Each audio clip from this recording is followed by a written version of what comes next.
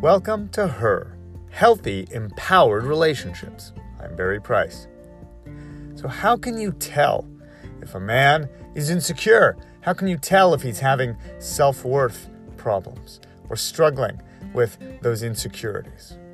Well, it's important that you know and can tell because it'll change whether you may want to date him, get in a relationship with him.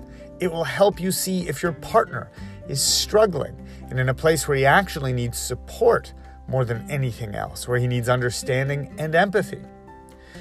The challenge for men is that masculinity itself is so often protected by the denial of our feelings, by telling ourselves we don't have those fears or insecurities, that it can be even tough for the man to admit to himself or spot when he's having self-doubt or insecurity.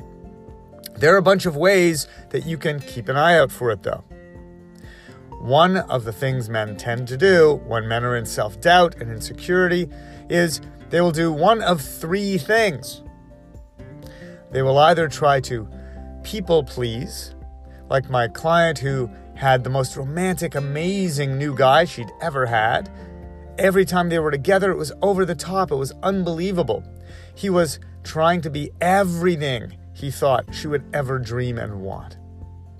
Sometimes those guys will overpromise, or they will talk in exaggerated terms about everything. I'll love you forever, anything you want, in an attempt to be good enough for you, because they doubt that they're really good enough just as they are.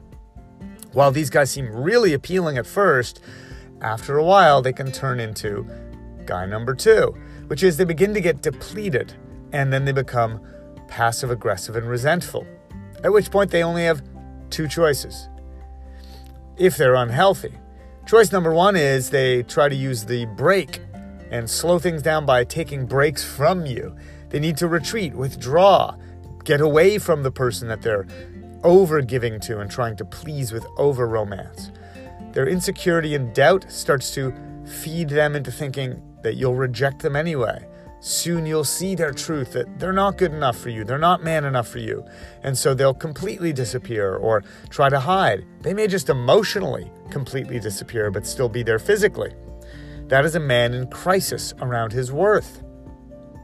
The other thing they'll do once in a while when they've lost respect for themselves, which is around the time they can sense you're losing respect for them because you begin to get upset with them, is they will start to use anger to try to feel powerful instead of powerless.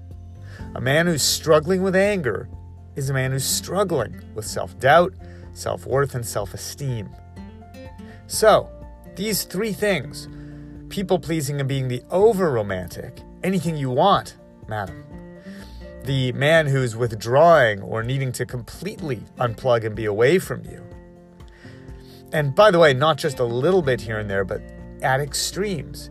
It's tons and tons and tons of overconnection and him thinking of your every whim and then him completely disappearing for lengths of time. Not just having to go into the other room because he wants some time alone to read or journal or do something that's interesting to him.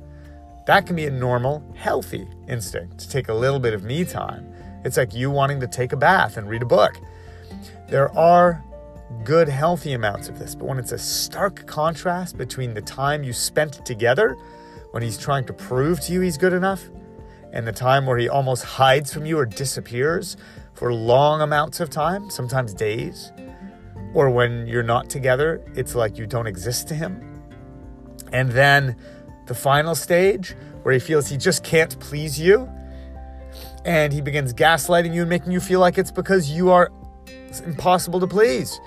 Meanwhile, he's beginning to use anger and resentment. Anger and resentment to layer over and cover over him being sick at himself and sick of himself, that he feels insecure, weak, and doubtful that he can really be a man.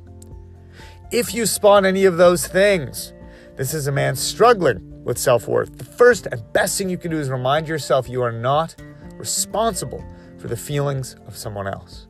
It's not your job to make him feel like a man.